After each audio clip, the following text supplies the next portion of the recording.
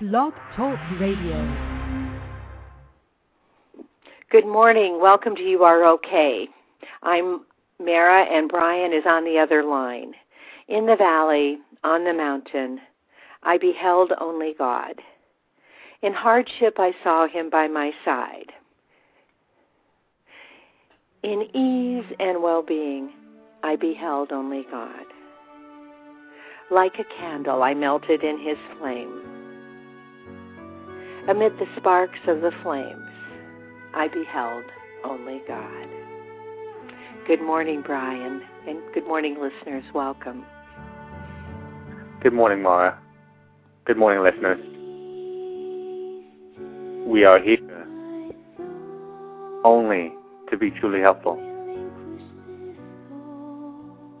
We are here to listen to him who sent us. We do not have to worry about what to say or what to do, because he who sent us will direct us. We are content to be wherever he wishes, knowing he goes there with us. We will be healed as we let him teach us to heal.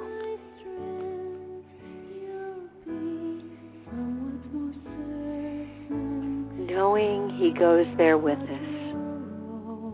My friends, no matter what adjective, whatever pronoun, I've got to get my English terms correct, you use to define God, nor whatever name you use, whether it's love, which is what I love to use, or it's God, Allah, Yahweh, the eternal now, the I am, the great I am, the creator of the universe, majesty. Whatever word you use to describe God, the reality is love is always waiting to be there with you.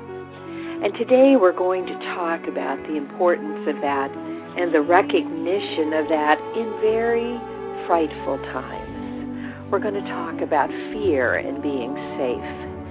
And I'm going to ask that Brian talk a little bit. Normally we do our centering exercise first, although I don't think so. I would say that, but that would be funny.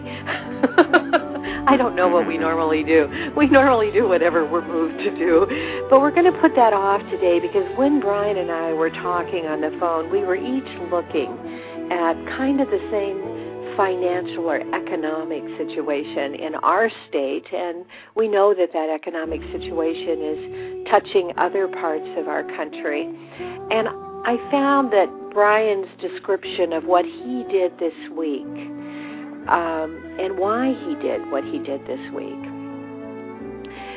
really, really reflected having faith that we are safe and that everything that is happening now is what is meant to be happening now for whatever reason. And it comes to a recognition that you are one small part of a whole. And how do we get through these times supporting one another? And Brian, I'm going to let you talk a little bit about what you were telling me this morning. I found it very, very moving. Well, as Mara was saying, that we were just talking about the different economic situations going on in the country and, of course, here in the state of California. And Mara was making me aware of some different things that I was not aware of here in California that are taking place. That's basically to where funding in necessary places are going to be being cut off by the governor to try to save money because this state is in a huge deficit. And she was very concerned about that because it's basically affecting the people who need the money most, and that's where they were cutting the money off. And it just came to my awareness in her telling me that, as well as just what has really been entering my awareness throughout the week, is that it's a very necessary situation that's going on right now in the country and in the world at large, because this system, in my opinion, has been broke in the manner to where it hasn't been about the people. It's been about money, and our focus has been in the wrong direction.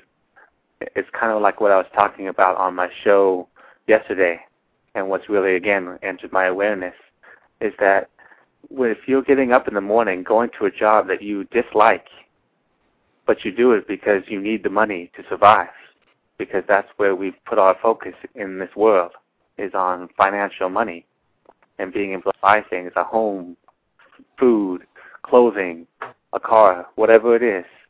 This is where we put a lot of necessity behind.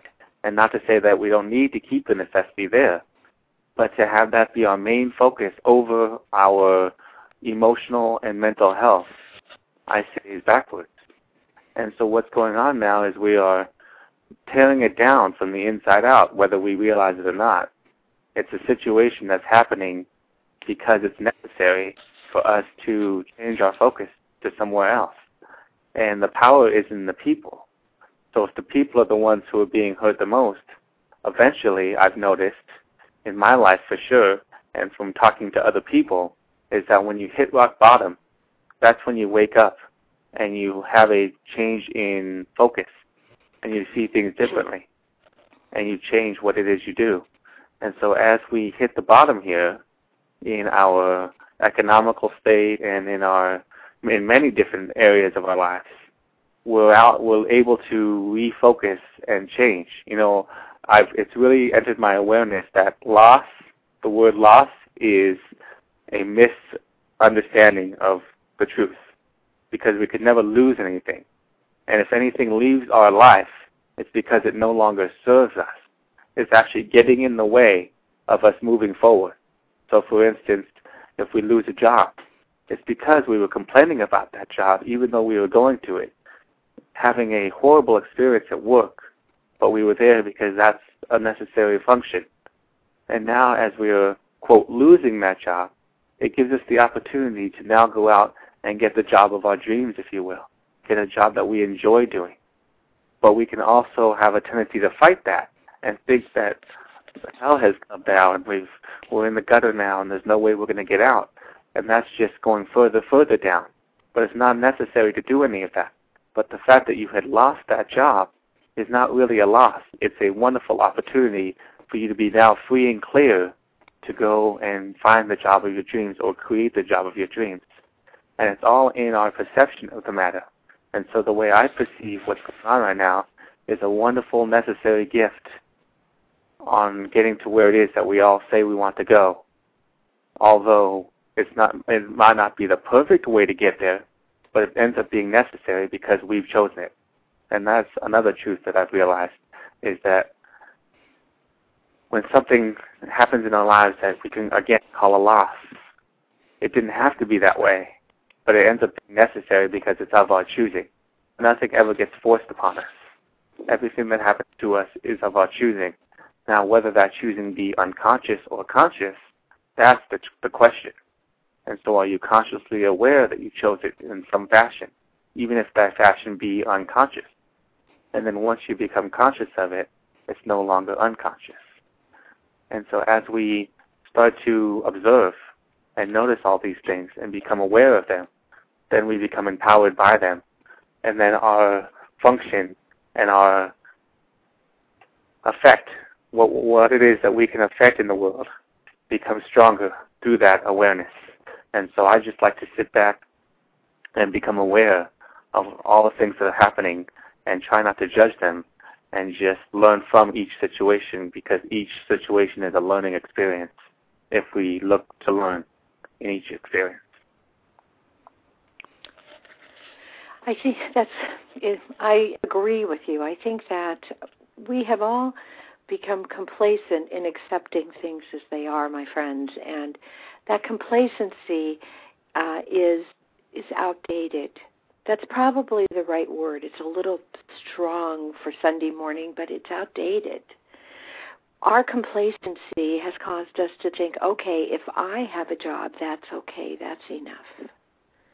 And I have to tell you, I've been fully aware of that, because in my job I've been doing negotiations, something that you always aim to win-win in, and it's very difficult to win when there is no money. And as I negotiate with my coworkers, I'm negotiating away benefits that I have. And it's really caused me to look around at just what is the greatest good. What is the greatest good? And I'm not sure that I can define it, but I do know that it isn't where we've been. Where we've been, where we have year after year after year replaced people with machines, but we haven't showed any concern for making sure those people can continue to survive. Just a basic human right survival in our country. Other countries are ahead of us in this regard, and I know I'm very proud to be an American. Don't ever think that I'm not, but I can recognize what's happening in other places. And we basically in our country have created an economic drama. There's an I Ching saying that says, out of chaos comes brilliance. Well, we're on the edge of needing brilliance.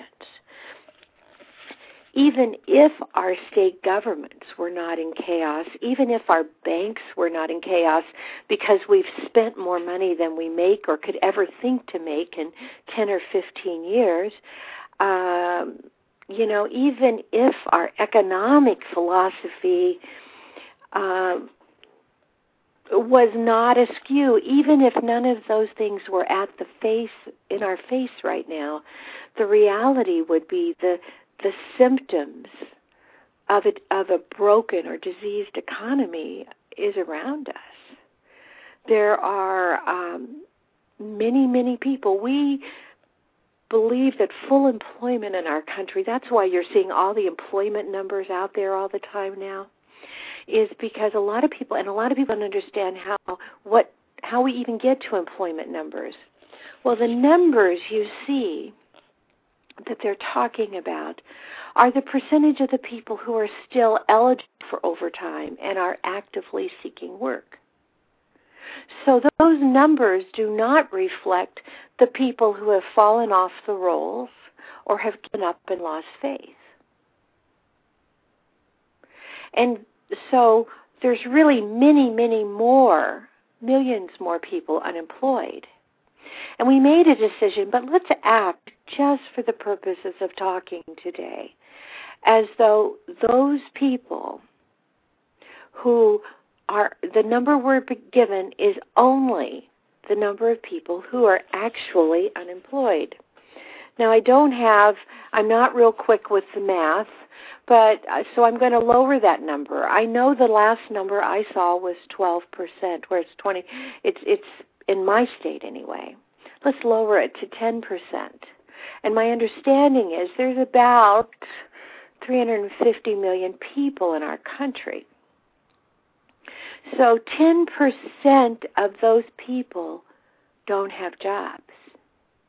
And there's a multiplier associated with that, really. That's the people who aren't looking for jobs. And to this point in our country, we've been caught up in the Protestant work ethic, and we've justified walking by people who are begging on the streets with the idea being that, well, it's okay because there are jobs to be had. My friends, there are not enough jobs to be had. This most recent gutting of jobs is only reflective of an underlying cancer that we have been ignoring. It's like having a skin cancer in the small of your back and living alone. You don't know it's there. You act as though it isn't there. And in the end, it grows and it becomes debilitating and it forces you to have surgery. Now, added to all of this, of course, is the idea there are fewer jobs because we're moving to a society where machines can do things for us. And so if we continue to have Protestant work ethic, for those of you, I'm sure, think back to high school. I hope they're still teaching this stuff. The Protestant work ethic was God loved you. If you worked and you were good, then you were blessed with riches. That was one of the first realities in life I knew was not true. My family was pretty nice people. They were pretty nice people, but they didn't have riches. And I knew God loved them. I have never for a minute in my life felt separated from the love of God. And that is a blessing for me, friends. And if I could package that and give it to you for free, I would. And that's part of the reason that I come, and I'm sure it's part of the reason Brian comes on Sunday mornings, is to share with you an unabashed, total lifetime belief that no matter what I did, no matter what I faced, I never faced it alone. And believe me, I've made some mistakes. But even in the midst of my mistakes, in the flames, I beheld only God. And so here we are at a crisis where businesses that did have jobs can no longer fund those jobs, so they're laying people off. And we're eliminating jobs with machinery, so those people don't have jobs. We have a fictional number we hold out there as saying that we are fully employed if only 7.1% of our population is unemployed. That ignores all the ones. Remember, the 7.1% number comes from looking only at a part of the people who are unemployed. So we've accepted that we can have over 2 million people unemployed and we're fully employed. Folks, our choices are catching up with us. Our choices and our attitude about what work should be is catching up with us. And our attitude about people who cannot find jobs is catching up with us. And I think I may have said some of this on the air before, but I feel so strongly that much of the fear that I feel around me today is a product of a few wanting to keep the most. And for people in our country, we all go to kindergarten, or most of us do. And there in kindergarten, they taught us to share. And for whatever reason, we have justified an economy, we have justified a social order that makes it okay to walk by people who have nothing and not share. And so when I see a breaking of the mold, us rising out of the chaos, I see, as Brian said, the people need to recognize that we are all equal of value. It's not just a word. And if every man was created equal, then every man should have a place to live, should have a floor, a minimum amount of money to survive with. No children should go hungry in our country. Older people should not go without their medicines in order to survive. It should not be a country. We have rapidly evolved into the very thing that our ancestors fled. Feudalism. Because of the delusions we had about unemployment, because of the delusions we had about our economic structure, because of our warped connection to the Protestant work ethic, that God was taking care of those who were good. We have eroded the middle class in our country to the point where we are a feudalistic country. And when our lawmakers talk about taxes, they talk about not increasing the taxes on the wealthy. That's their concern. That's the concern that's coming out of Washington right now. Well, we should have some more incentives. We should give some more money to the wealthy. Is it right to cap an income at $500,000 a year? My friends, who needs more than $500,000 a year to live? I mean, who needs more money than that? Is that truly a cap? Are you truly less equal? Are you being deprived of right If you're kept at $500,000, $100,000 more than our president makes, especially when you're getting paid by our money, our tax dollars, we have hit a place where we're cracking. Our economic underpinnings are dated and they're cracking. And my friends, what Brian told me he did over the week was recognize that there is change afoot. And I'm probably not speaking accurately in his words, but that there is change afoot. And he personally does not have the power to guide that change except through his own actions. And so he spent his time, rather than being in fear. Brian's a self-employed man. So having been a self-employed person, the fear can come when the phone doesn't ring. The fear comes when you don't put the gas in the car and drive to the next client appointment. The fear comes when it comes time to pay for the supplies, to pay for the orders, and you don't need to buy supplies because there are no orders. Those are fearful moments. All of us are having fearful economic moments of how will I get through this. And Brian struck my heart when he said, I'm going to trust God to get me through. Now, he may not have said exactly those words, but that's the bottom line. And it's that trusting God. If we can get enough of us, not so that we lay back and wait for something to happen, but if we get enough of us who recognize that the way that this can change for the better is for us to recognize the humanity of every citizen in our country.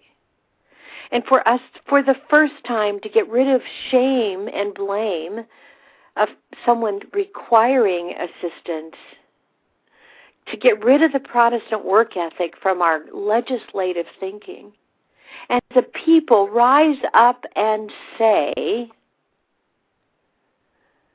everyone deserves in our country. God loves us all. And that can be our banner. We're all equal. We're all God's children. For the first time in our country, let's get rid of the shame of requiring assistance and instead reach hand to hand out to one another. Not in fear that there may not be enough, but in recognition that there is enough if we share. There is enough love.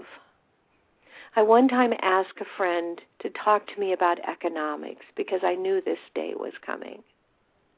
See, I'm not impressed by the Brad and Angelina and and Bill Gates. These people don't give enough. They don't give enough. They're blessed under the Protestant work ethic. They are blessed. But even under that ethic, you gave 10%. And believe me, $1 million is not 10%, or $1 million here and $1 million there. I'm not impressed by Oprah. She doesn't give enough. I'm impressed by those of you, my friends, who reach deep into your pocket and put the last pennies of change you have into the cup of a homeless person, recognizing that person has value, that they don't need to be ashamed. Last week when I was in San Francisco, homeless people would want to tell me a story as I was trying to give them money. And I'd say, you don't have to tell me anything. You don't have to convince me you're worthy. You are. You are.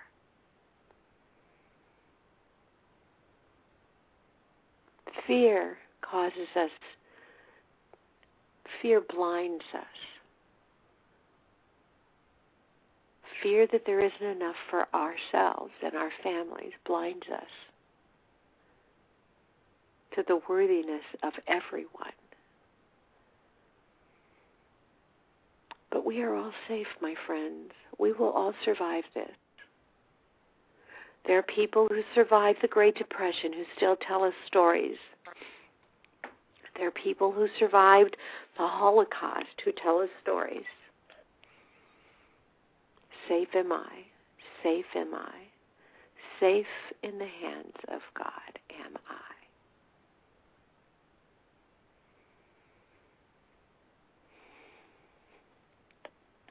Thank you. I got more political than I intended. It happened for a reason. Yes. Yes. It just breaks my heart when people feel they're better than others. What does that accomplish? In the end, what does it accomplish? And that's why I believe we're at the end of the Antichrist, the time. If you call that anti-love, you're in better shape. I think we're coming to the end of the anti-love, and I agree with you, Brian. It has to get to the people for them to realize it and for there to be change. There was a beautiful Stephen Kuhn's book that I read one time, a long time ago, and it was about a woman who came back as Christ rather than a man. And I think the thing that was most striking about it is people were trying to kill this woman, and there was a lot of drama going on. Of course, life is full of drama, and especially when we power it by powering our fears. And her message was so simple. Look at the person before you in love. See that spark of light in them that exists.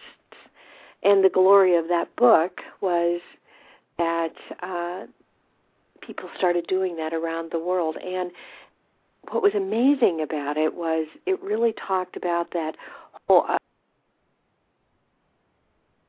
study when I was in high school who talked about the exponential effect of babies being born, you know? And the same exponential effect occurred with love. When I went out today, I saw the value in each person in front of me and accorded them equal respect to that I wanted for myself. And each one of them left me, and I touched them. Who cares if I touched them? They just recognized in themselves that was how they wanted to be. And they went out and treated each person that they encountered with equal respect to that which they wanted. And it continued on. Can you see? It would only take a year. It would take less than a year. It might take 2 or 3 days for it to spread completely around the world and for love to finally take hold.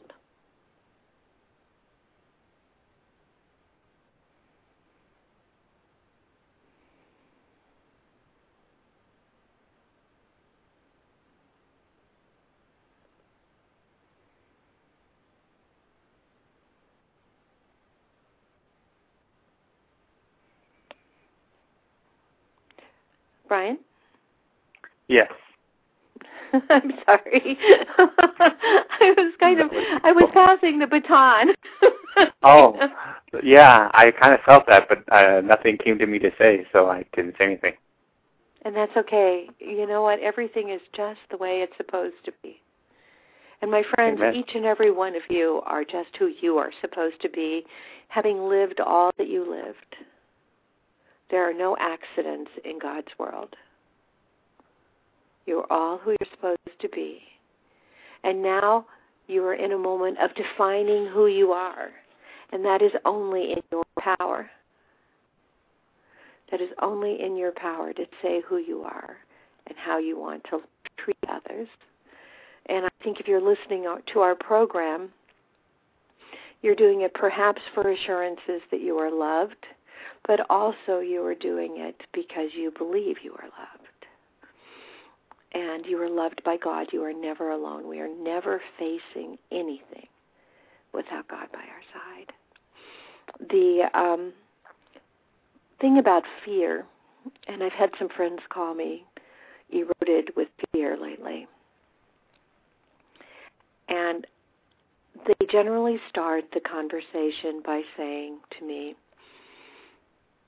I know I shouldn't let fear get in my mind. And I know I shouldn't think these thoughts. And then they would proceed to tell me a future construction. And inevitably, the future construction that they saw coming down the pike to them was grounded in some sort of past construction. And my first thing is, well, wait a minute. How do you know that this thing happened exactly the way you're saying in the past? Oh, I know it may not have happened that way. Oh, that's an assumption. You know what they say about assumptions, my friends? Maybe it's not right for a spiritual show. We're not religious, we're spiritual, so I can say, it makes an ass out of you and me. And I said, well, I don't think you really know those things happened exactly that way. I said, there's multiple sides to every story. Well, that's true. But then, based on those assumptions, my friends have created this nightmarish future. And my friends, as Brian brought to my attention, what good's it going to do to riddle yourself with worry today for something that may never come to pass in the future? And moreover, why would you want to start manifesting a series of tragic events? So today when Brian does our centering exercise, I'm going to ask him to begin the process of us manifesting an exponential sharing of love with each one of us starting the process ourselves today and treating the people around us as we would want to be treated in their situation. Therefore, there is nothing we will not excuse. Because if we were in another person's situation, we would probably act as that person is acting. And even if we wouldn't, which is what most of us have said to justify not forgiving, not excusing, we have to ask ourselves, how would we want to be treated if we made that mistake of all mistakes? So to me, the mistake of all mistakes is to take a life, to harm another, or to harm another in such a way that their life, as they continue to live it, will be physically less capable. To me, those are ultimates. But then I can move into the emotional realm. Ultimate harm to people is lying to them, because lies inevitably surface. And then the pain and destruction they do as they completely morph what has happened into something different. So they basically destroy history for people and leave that person with such intense pain.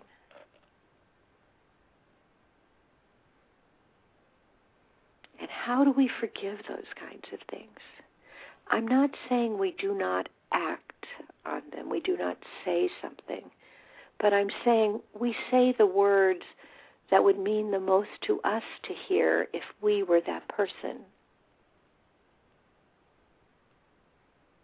I'm a person that if I say something that is off of my little linear thinking of right, I immediately go to the person and I say, oh my gosh, I said this.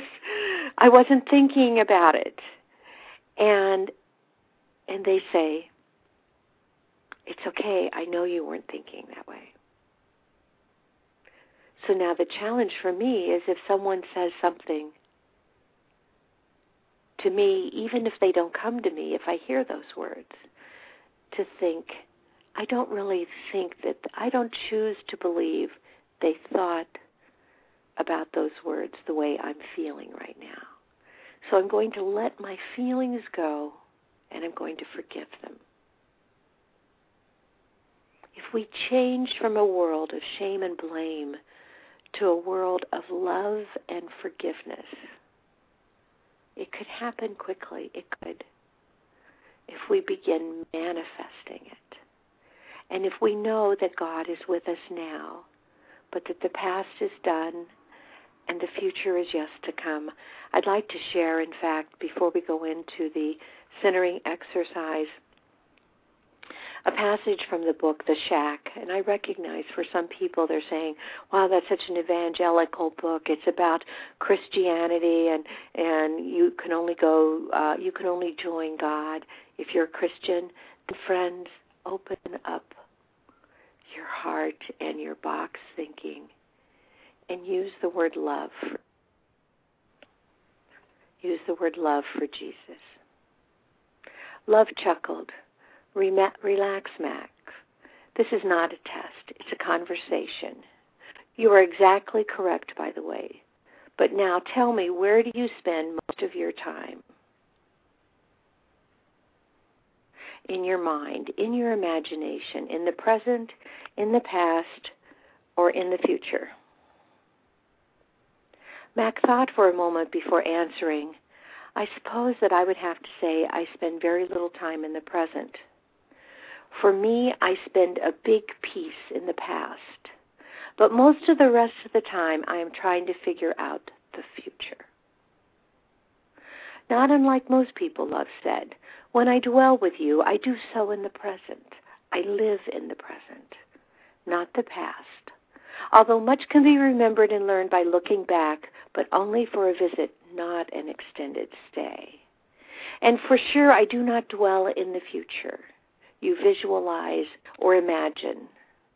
Do you realize that your imagination of the future, which is almost always dictated by fear of some kind, rarely, if ever, pictures me there with you?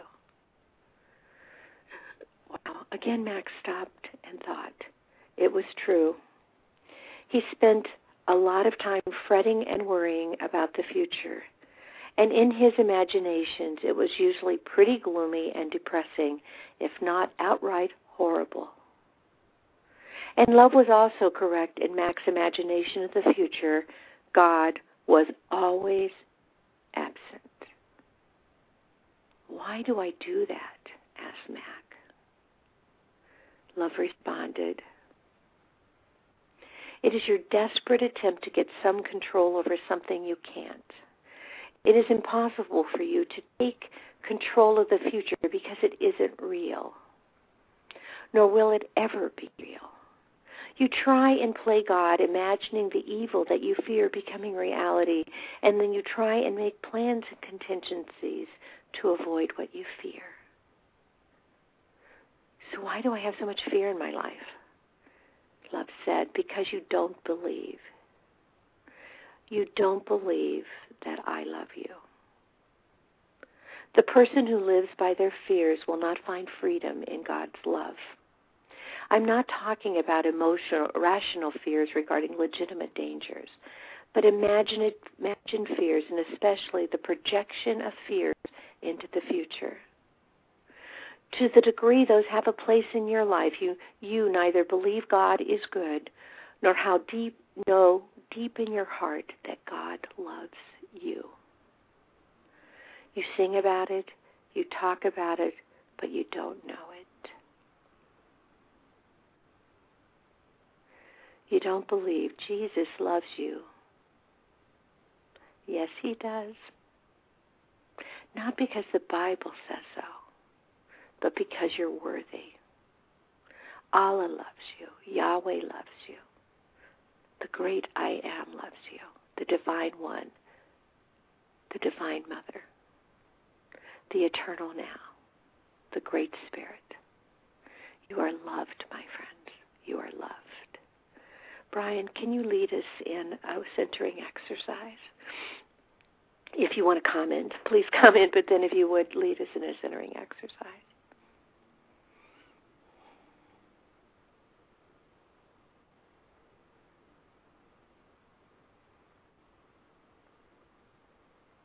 Brian? I apologize. I had myself on mute. Oh. Yes, I would love to take us on a journey. Thank you. And why don't we use Daniel Kobayaka's Pathless Journey as our background music? Thank you. Right now, I'd like to lead us all on a journey where we're going to go on a path. And on this path, we're going to come across many people, many different kinds of people. Some might be recognizable, and some might not. The goal of this walking, of this journey, is to see the perfect perfection in the faces of all those we come across as we walk. So now please take this opportunity to get comfortable in whichever way you feel most comfortable.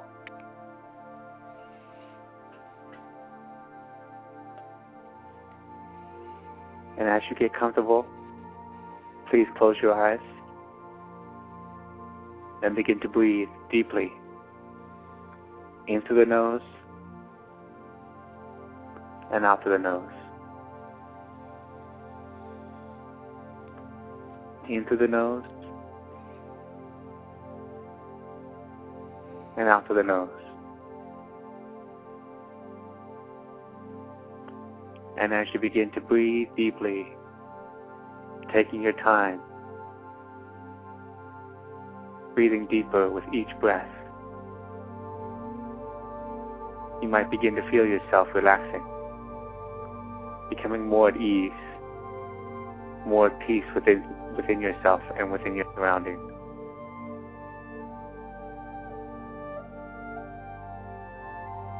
And as you continue to breathe deeply into the nose and out through the nose, I want you to take your attention to your lungs and to your heart. Feeling your lungs expand with each breath you take in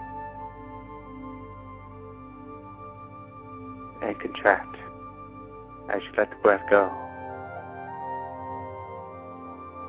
And feeling your whole heart pulse with each breath. Feeling the blood surge through your veins, all throughout your body. As you begin to connect with this perfect body, this perfect coalition of so many different functions that come together to put together this beautiful specimen.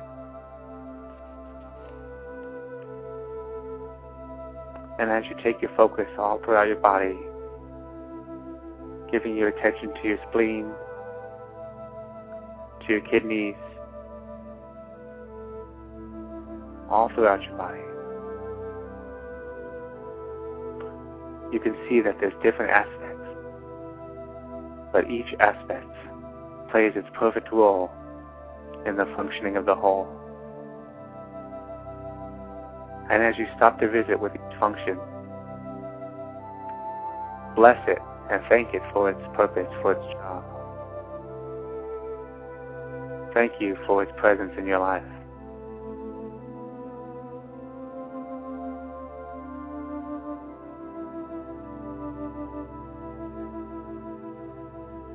And now as you continue to scan your body, thanking each part of your body for its function and its gift that it brings you, I want you to take your awareness now to the top of your head and into the crown chakra. Feeling the energies just above your head,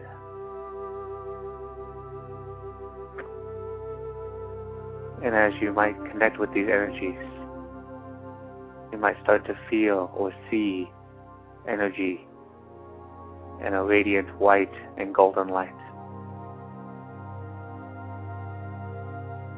And now as you begin to see this energy more and feel its radiance, as you begin to connect with it, as it enters your awareness, I want you to take your focus to your third eye chakra, to your brow chakra.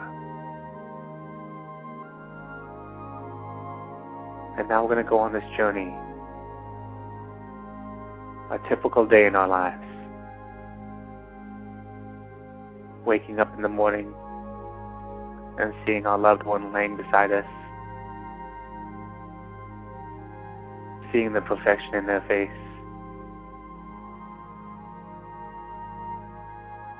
thanking them and blessing them for being in our lives. And as we get up and prepare ourselves for the day, we come across our kids, if we have them, and we stop to take a moment to look into their face and see the perfect perfection of them,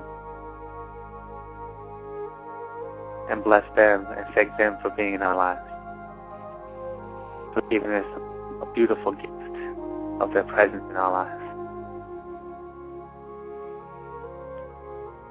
And now as we might go about our day, whether that be going to work or staying at home with our kids, or whatever functions you partake in throughout the day, whether that be going shopping at the grocery store,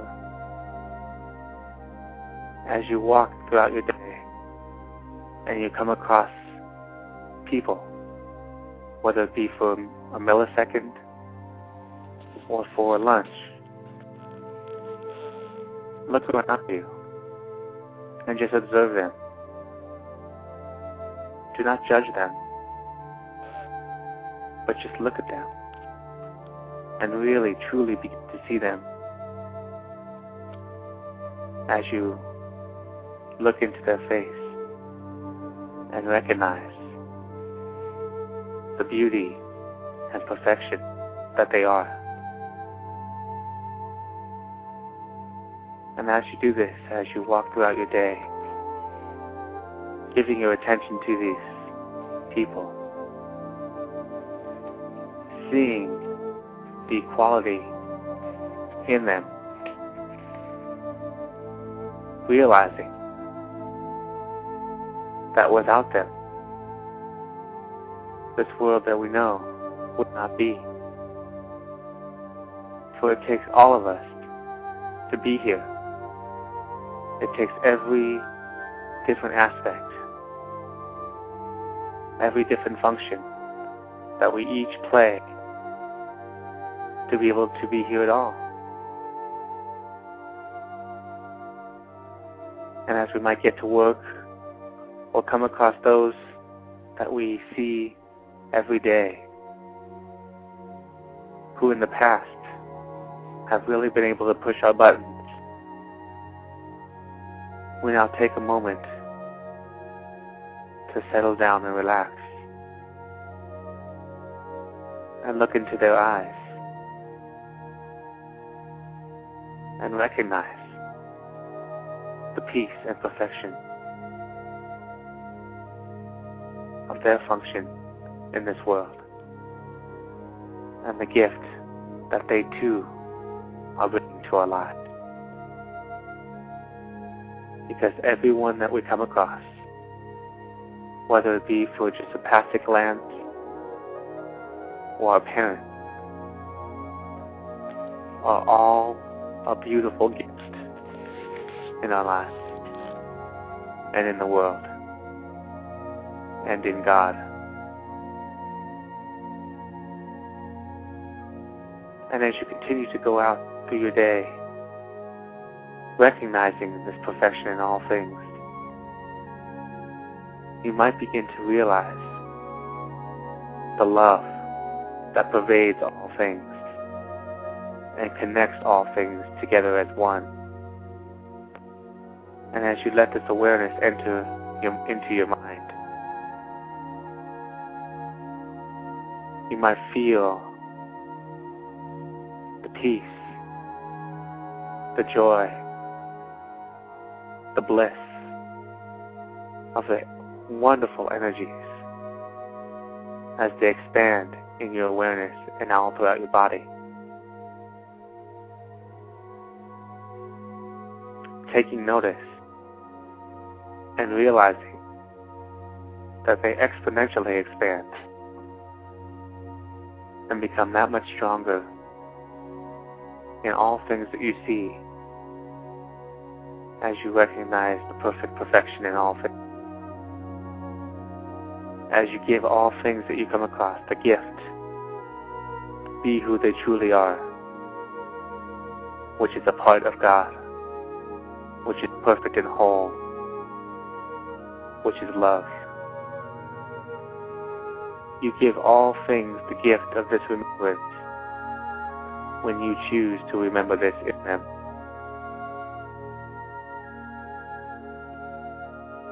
We are all here together, walking the same path, the very same path, but seeing it a little bit differently from each of our vantage points. And as we start to remember the path, being perfect, and also being shared by all beings, as we start to remember this, we help all others remember this, because we are all connected as one, and we all truly are walking the same path.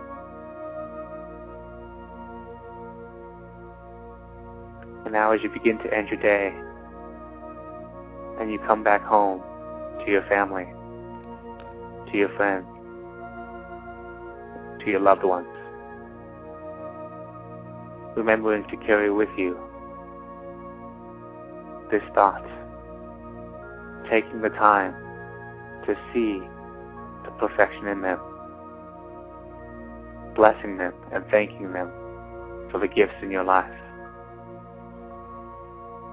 and for them being who they are.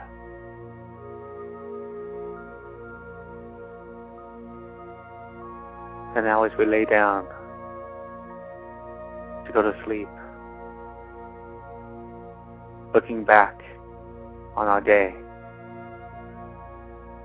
remembering, recognizing once again all those that we touched as we came across them in our day, blessing them and seeing them as perfect and whole. We find ourselves drifting off to sleep in peace and in quiet serenity.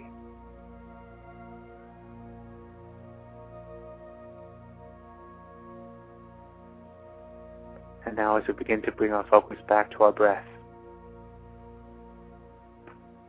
breathing deeply into the nose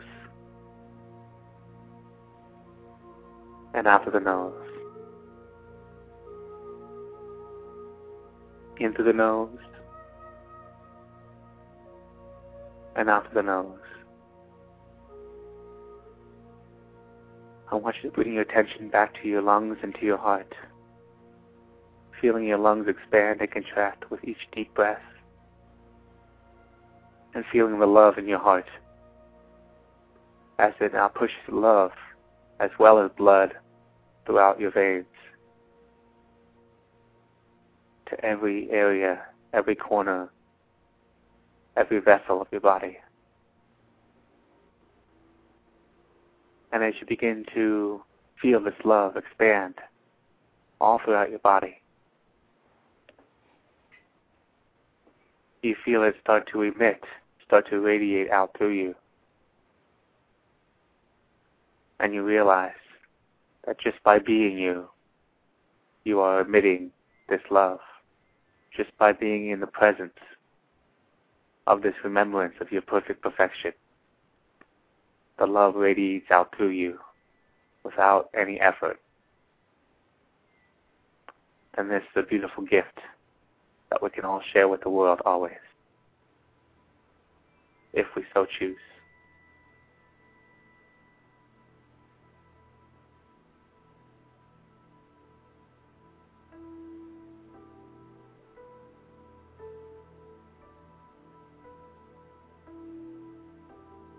That was beautiful. Thank you, Brian. Thank you. That was truly, truly lovely. And the manifestation of ourselves as loving beings, seeing more in others than you're showing us, was just exquisite. It's beautiful. Thank you. Thank you.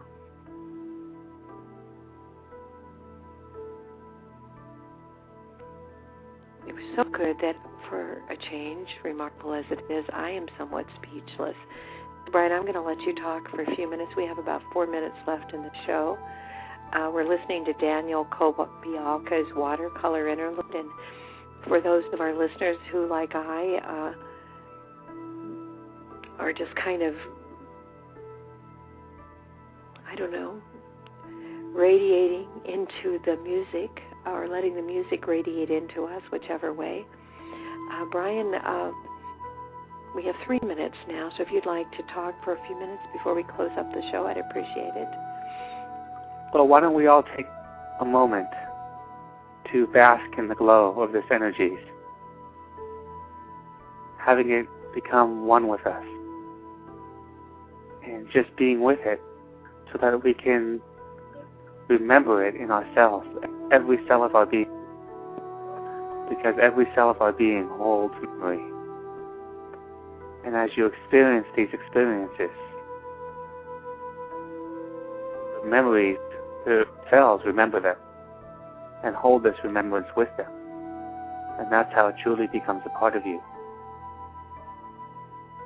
So as we sit here, basking in this truth that we have connected with, it becomes that much more solidified within us and becomes an unconscious remembrance that we just naturally do without having to think about it.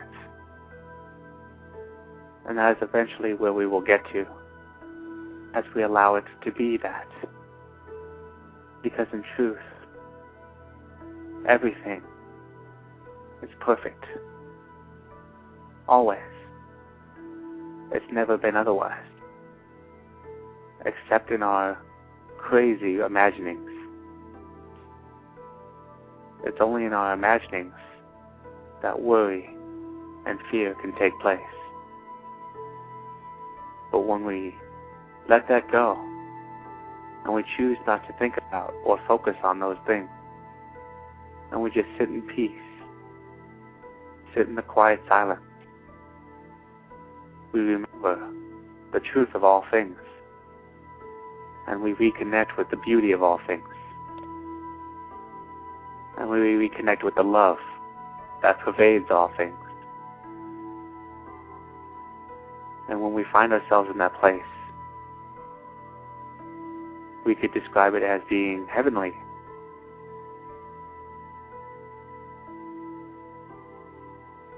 So let's spend the remainder of this show being in heaven together as one.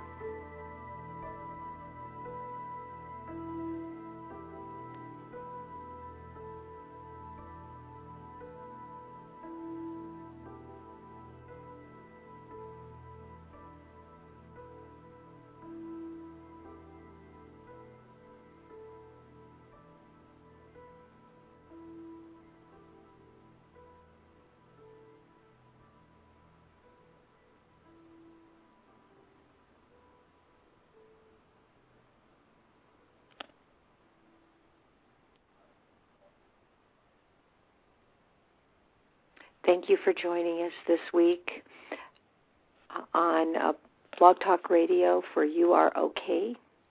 Remember, you are enough and that you are perfect just the way you are. May peace be with you now and always.